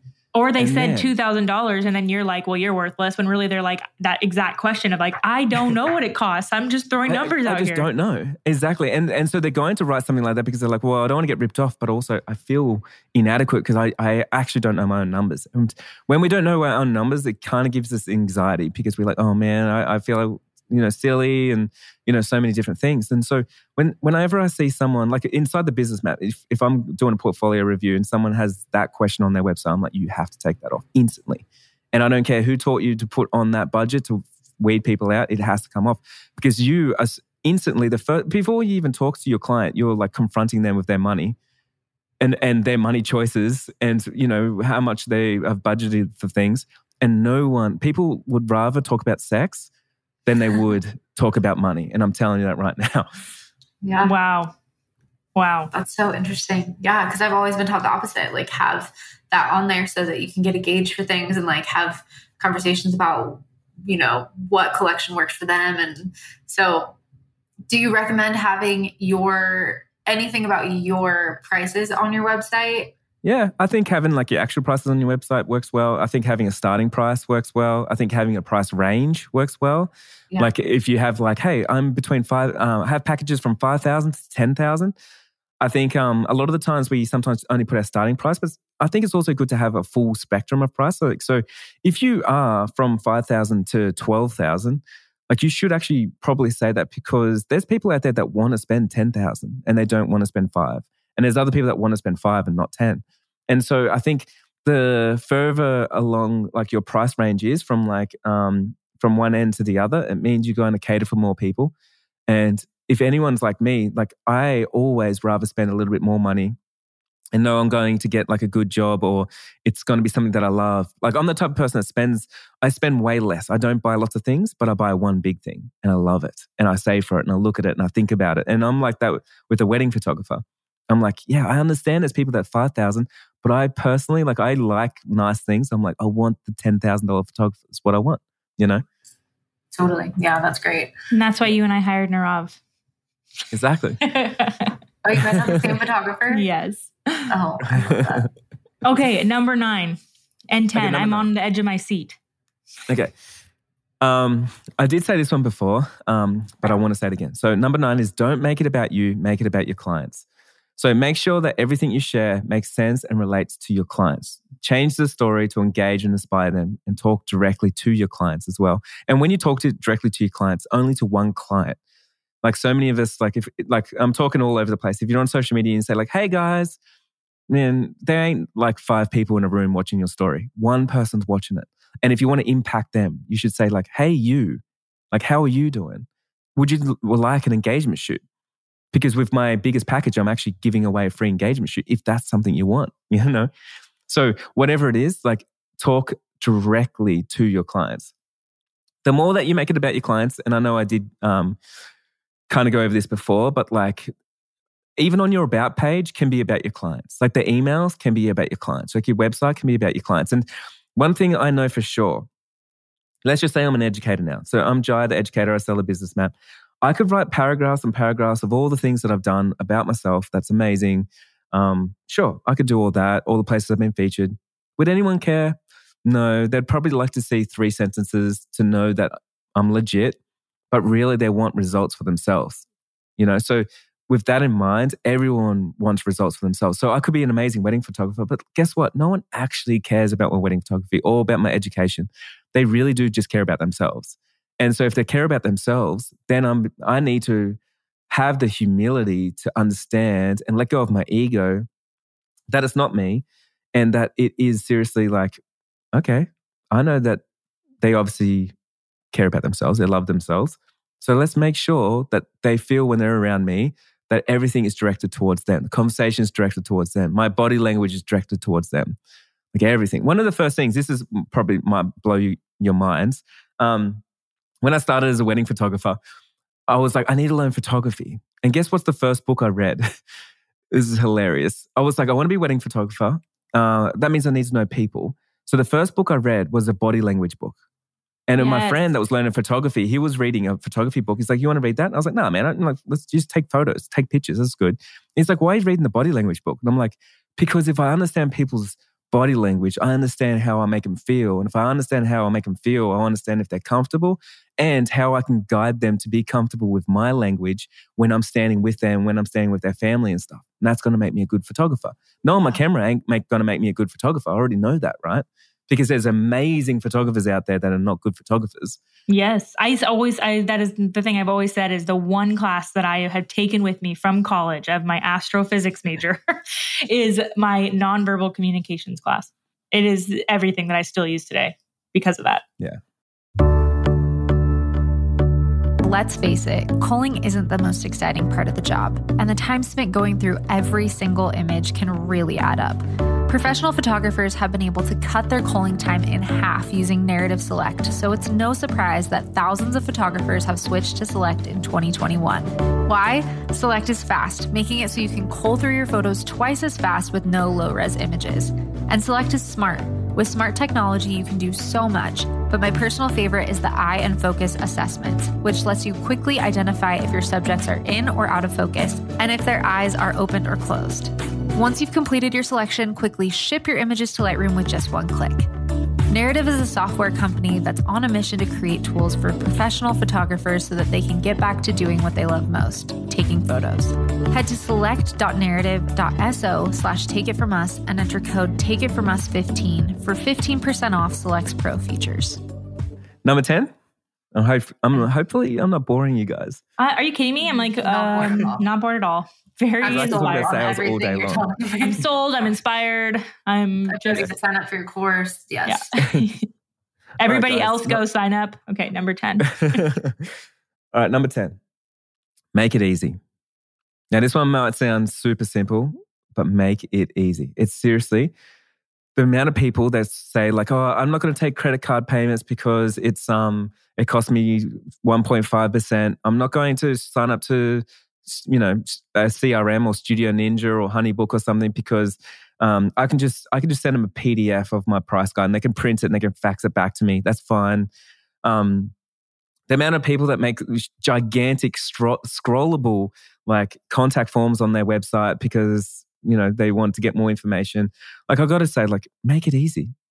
And the easier that you make it for your clients, like instead of you trying to save 1.5% on credit card payments, change the narrative because that's you trying to take, save. But if you go like, what do my clients actually want? Now, I've got to say, yes, I pay a lot in credit card fees. I really do, like crazy amounts. Like people would actually cry if they've seen the amount I pay in credit card fees. But here's a couple of things. With my clients, they have money and I understand that. And so if they have money, they usually have an American Express. They usually have frequent flyer points. They usually have these things because they're business people, right? And so when I think about that, I'm like, yeah, of course I take your credit card, man. I don't discriminate against money. Like you want to give me money, like no problem. Give it to me however you want. Like dig up the old treasure chest if you want to and give me gold. I don't care, right? If it's easy for you. Now, I've actually had clients that have come to me. I remember there was like 3 clients and they both did orders over $10,000. And it was for weddings and they all wanted American Express. And they said that they went to 3 other photographers before me and they wouldn't take a credit card. And then they came to me because they knew that their honeymoon, they would get enough frequent flyer points if they had the credit card and they paid it that way. And then they said like, thank you for taking credit card. And I'd say like, of course, there's no way I would not let you walk out the door without swiping your credit card. I don't care about the 1.5%. Now, if I work that out, that's $30,000 worth of opportunity for my business because I'm trying to grow. I'm not trying to save. Now, just to sort of wrap it home, number 10, like make it easy. You've got to make the process easy in any way possible, in everything that you do, like no matter what it is. And right now, if you're confused and you don't know what you sell, if you jump on your website and it's hard to navigate, you don't know where you are, or people can't find you, people can't find your contact form, there's no clear call to action, you don't make it easy in the emails, like you don't have a software that books someone in to like, get into Zoom or something like that and you're going backwards and forwards. You don't have it easy for them to sign the contract or for them to actually give you money or you don't give them payment plans or you don't give them the things that they want, then you're just making business really hard for your clients, which are the people that pay you. So instead of making the business about you and what's easy for you, make it hard for you, make it easy for them because otherwise it's hard for them because it's easy for you. And that kills sales. So good. Wow. Yeah.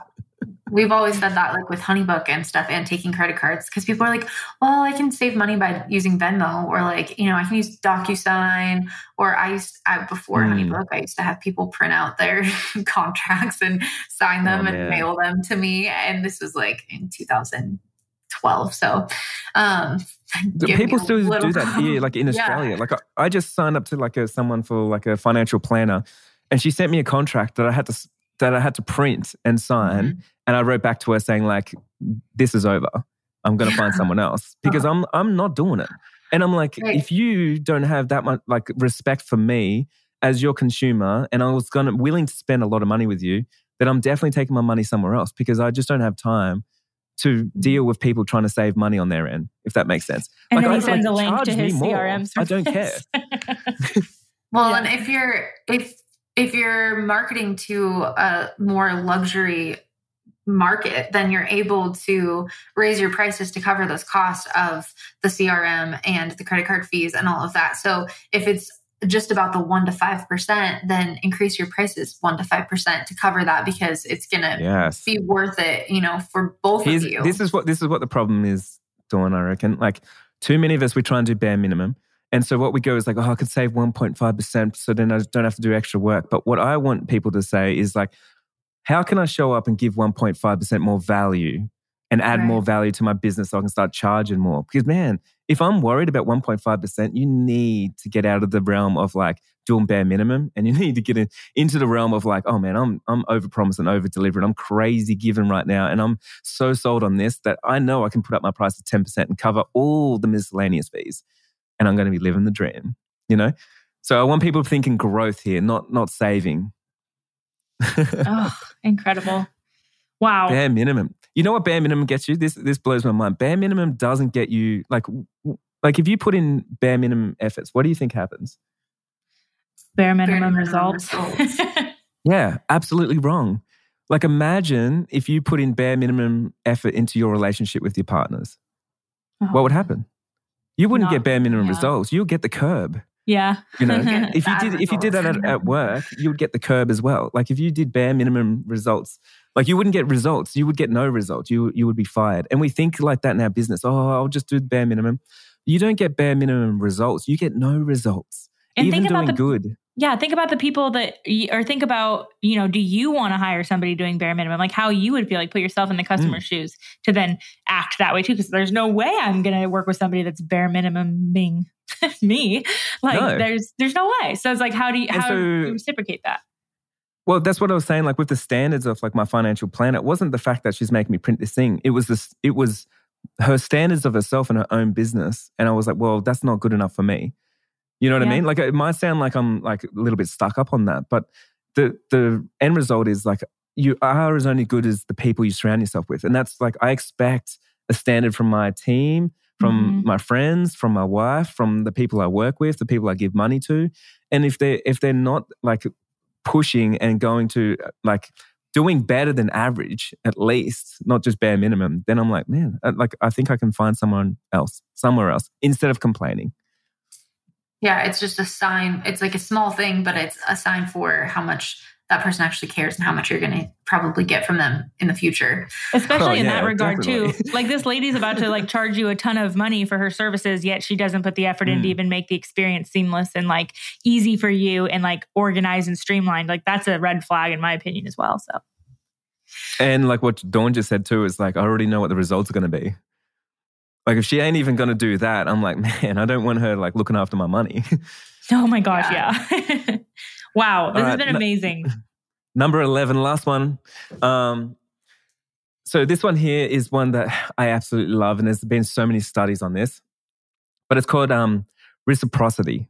So it's basically, reciprocity is like the act of giving without expecting anything in return. But when you give something, always something else bigger comes in return. So there's so many small ways we can do this, but there's been a few studies, right? So in the US, there's been a couple of studies that I've read through where they have worked out, like if you walk into a car sales yard and the car salesman offers you tea and cookies and you accept it and you sit with them, then you are more likely to spend on an average $4,000 more with that car salesman because you believe you want to give back to someone that's given something to you. Now, we can use this in all parts of our business, but I believe like when you give something to someone, humans are actually nice, believe it or not. Like we're actually nice people. And when someone gives us something, like you guys know this, how much do you want to give back?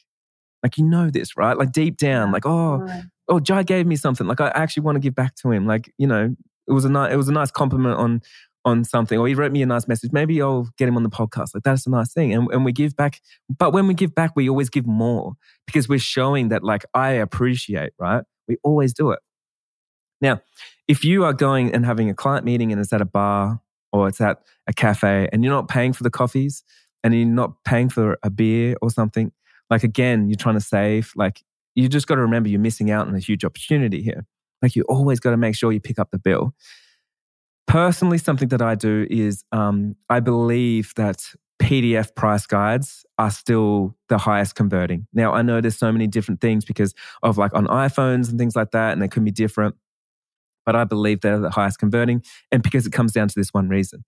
Now, when I hired my architect, when he sent me back a PDF pack on like how to onboard me, what the pricing was, what the process was, I don't look at it on my phone. I go home and I sit there and I open my laptop because I'm serious about it. I'm going to spend some money here.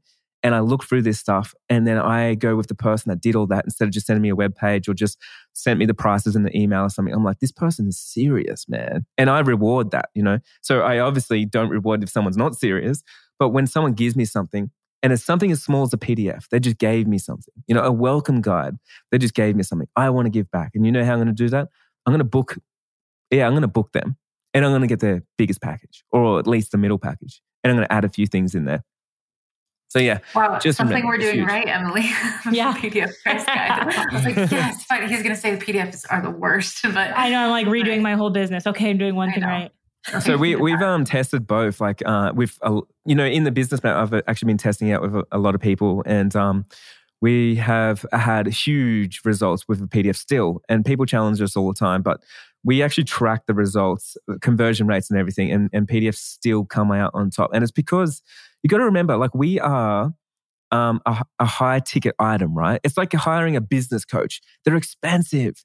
And so you take it serious. Like, we're not just like a price guy. I mean, pricing on your website is great when it's like a lower ticket and you don't need to make a huge sale because it's like, oh, I just need a new jacket, whatever.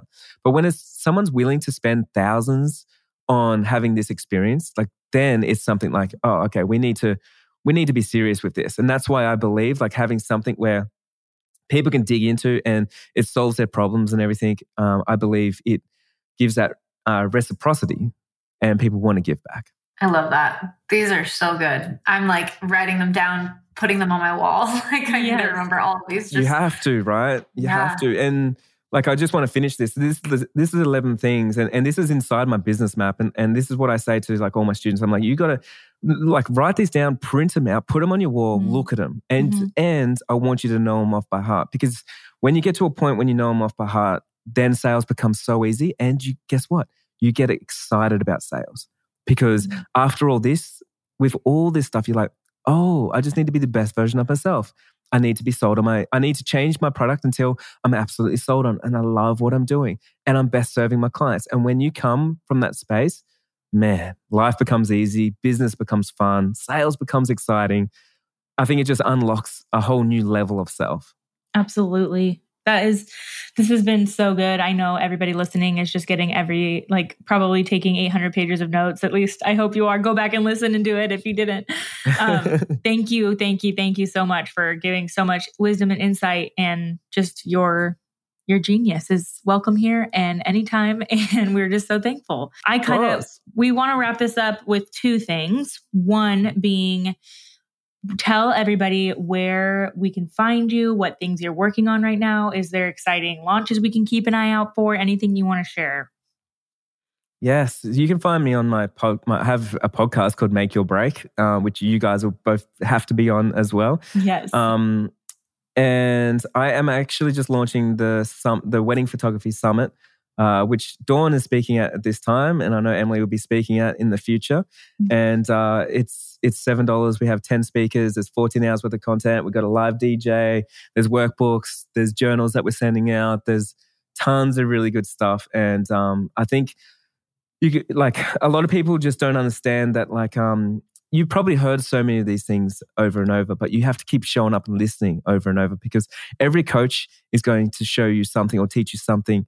And maybe it's the same thing, but it's going to land on you differently, and it's going to make you act differently. And until you get to that new level of self or break through the glass ceiling, you have to keep showing up like that. And so that's what the Wedding Photography Summit is for us. It's like to celebrate a few things. Celebrate the educators, because there's so many amazing educators. Like, we make sure that we're like showcasing these educators and giving them a platform where, they can bring their stuff and we can all collab together. And I'm excited about that. I think there's just not many educators that actually collab and work together. So I'm like, I think it's just so much fun. Then for all the students, it's just like you're rocking up to something and like you're getting a map that's just fast. Like, it's like fast tracking your success, because you're learning from people that have done it over and over and over, and they listen to books over and over, and they talk to people and they talk at conferences and they do these things. And sometimes all you need to break your limiting beliefs or to get rid of imposter syndrome or whatever it is you just need to get into a room with these people, listen to them and realize they're just like you. And there isn't anything special about them, and you have it as well, and you can do it. And so that to me is one of the most inspiring things, especially when I was first starting. I just wanted to see that, success was for all of us. I didn't want to see that it was just for the 10 speakers. Like, it's for me and it's for you. So that's cool. And it's $7. And it's $7. It's $7. Not to come. It's going to be so fun. It's going to be so fun. Okay, so and your Instagram handle, I don't think you mentioned. And so my Instagram is @jailong.co, and you can send me a DM if you like this episode and have a chat. I get back to everyone. And I just want to say I appreciate you guys having me on the show. And I know this is a new podcast. I'm really, really excited about it. And I can't wait to be the first repeat guest. Yes. We're already lining you up for that. We are lining you up. So we end every guest interview with some rapid fire questions. So can we ask you some of those? Yeah, let's do it. Okay. I gotta, I'm not prepared for it. I just gotta say. That's the point. But you promised us you're good on the fly. So we've got 10 questions on the fly. 10 questions. All right, here we go. What is a podcast you're currently listening to and loving? Yours. I love it. What's the last show you binged? Ooh, I have this this guilty obsession over like some really good Netflix and in Australia we have this other one called Stan show. So there's one that came out and it's called the Wu-Tang Saga.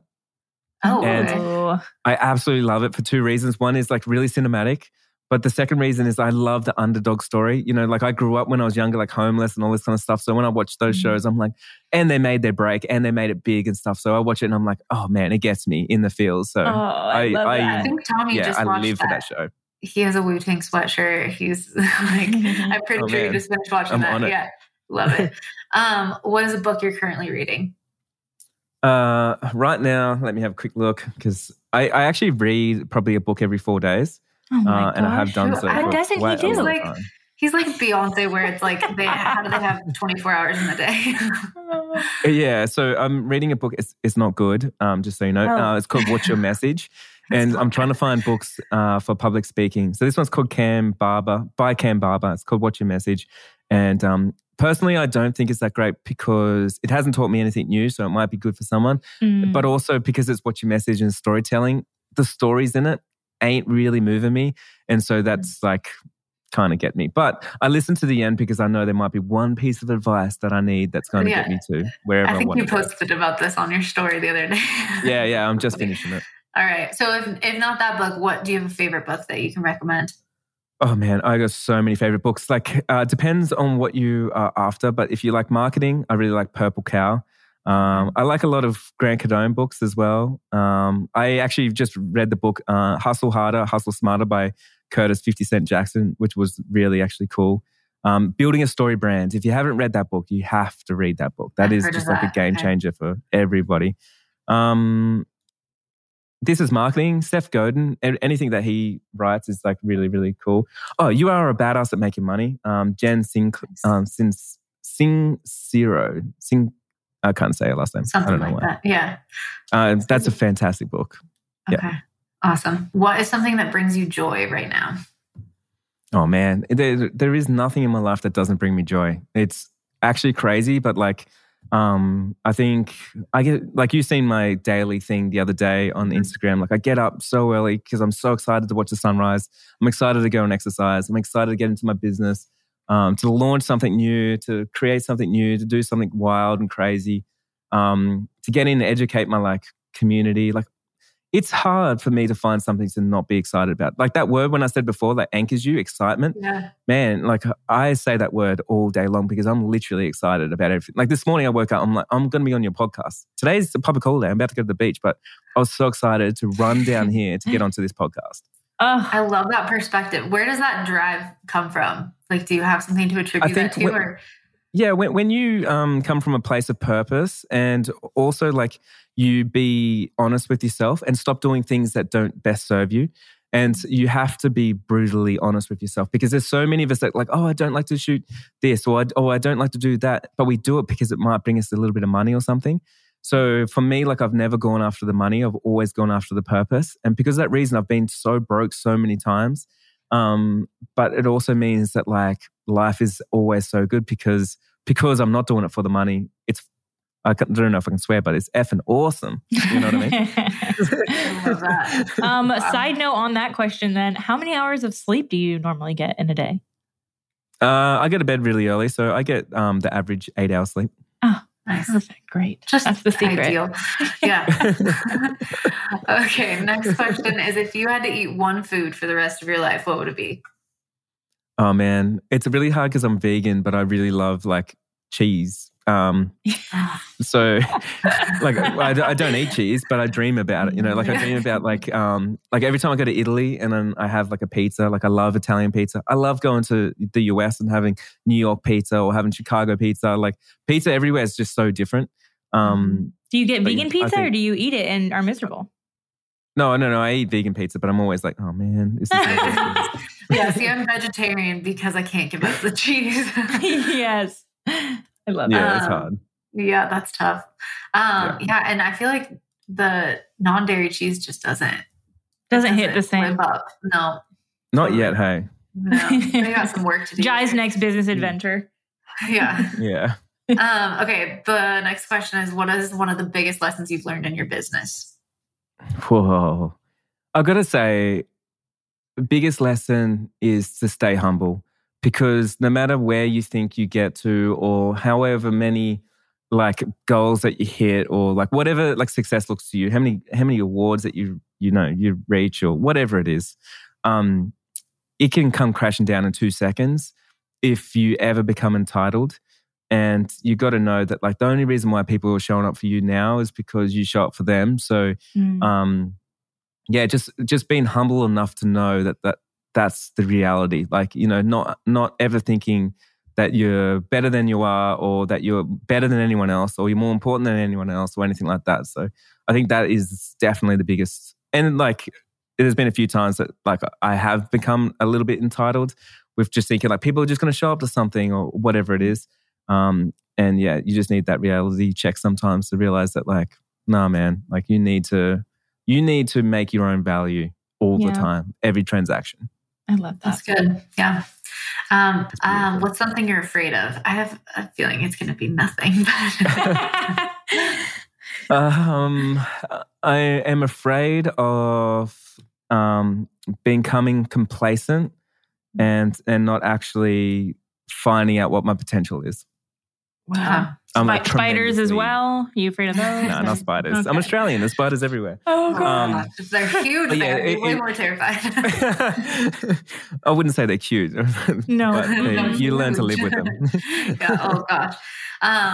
What is your preference? Beach, mountain, city, or desert? Oh, geez. I literally love all of them. You have to. What's your favorite? Yeah, I have to say I love all of them equally. Like, all so good. Like, yeah, I would never be unhappy in any of those spots. Love life. Okay, and last question. What is a 5-year goal of yours? Right now, I like my property business. I want to have 25 million in property. And so that's like my ambitious, like crazy goal that I've been sharing everyone in the business map. They all think I'm crazy. But what I realized is like what Elon Musk says is like work out what you want to do in 10 years and then work out how to do it in 1 year. So I'm trying to do that. I'm like, how could I just do it in 1 year then? Because he reckons you can. Meaning you want 25 million in revenue or you want $25 million worth of property out there? Worth of property. And it's just so like, for me, like of selfish reasons, it's just so like I can have that income, like the revenue coming in so I can like help my family. Like I want to be able to, I actually want to be like, I love being a supporter, but I want to support my whole family because my mom's still in like government housing and still on the welfare and stuff like that. And like, you know, there isn't a lot of money in our family. So, yeah, my ambitious goal is like, man, I want to support for everyone. Like I want to be a provider. And so that's me. He says for selfish reasons, and that's like the most selfless thing. Oh my gosh. And with everything that you've done in your business and in your life this far, I see that for you in probably less than 5 years. I hope so.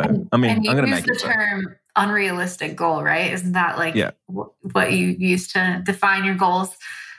Unrealistic, like that's top. Like, it's like my catchphrase at the moment, but it's I've seen that. Yeah, like being unrealistic gets you excited because if you have trouble getting up out of bed in the morning, Emily, maybe your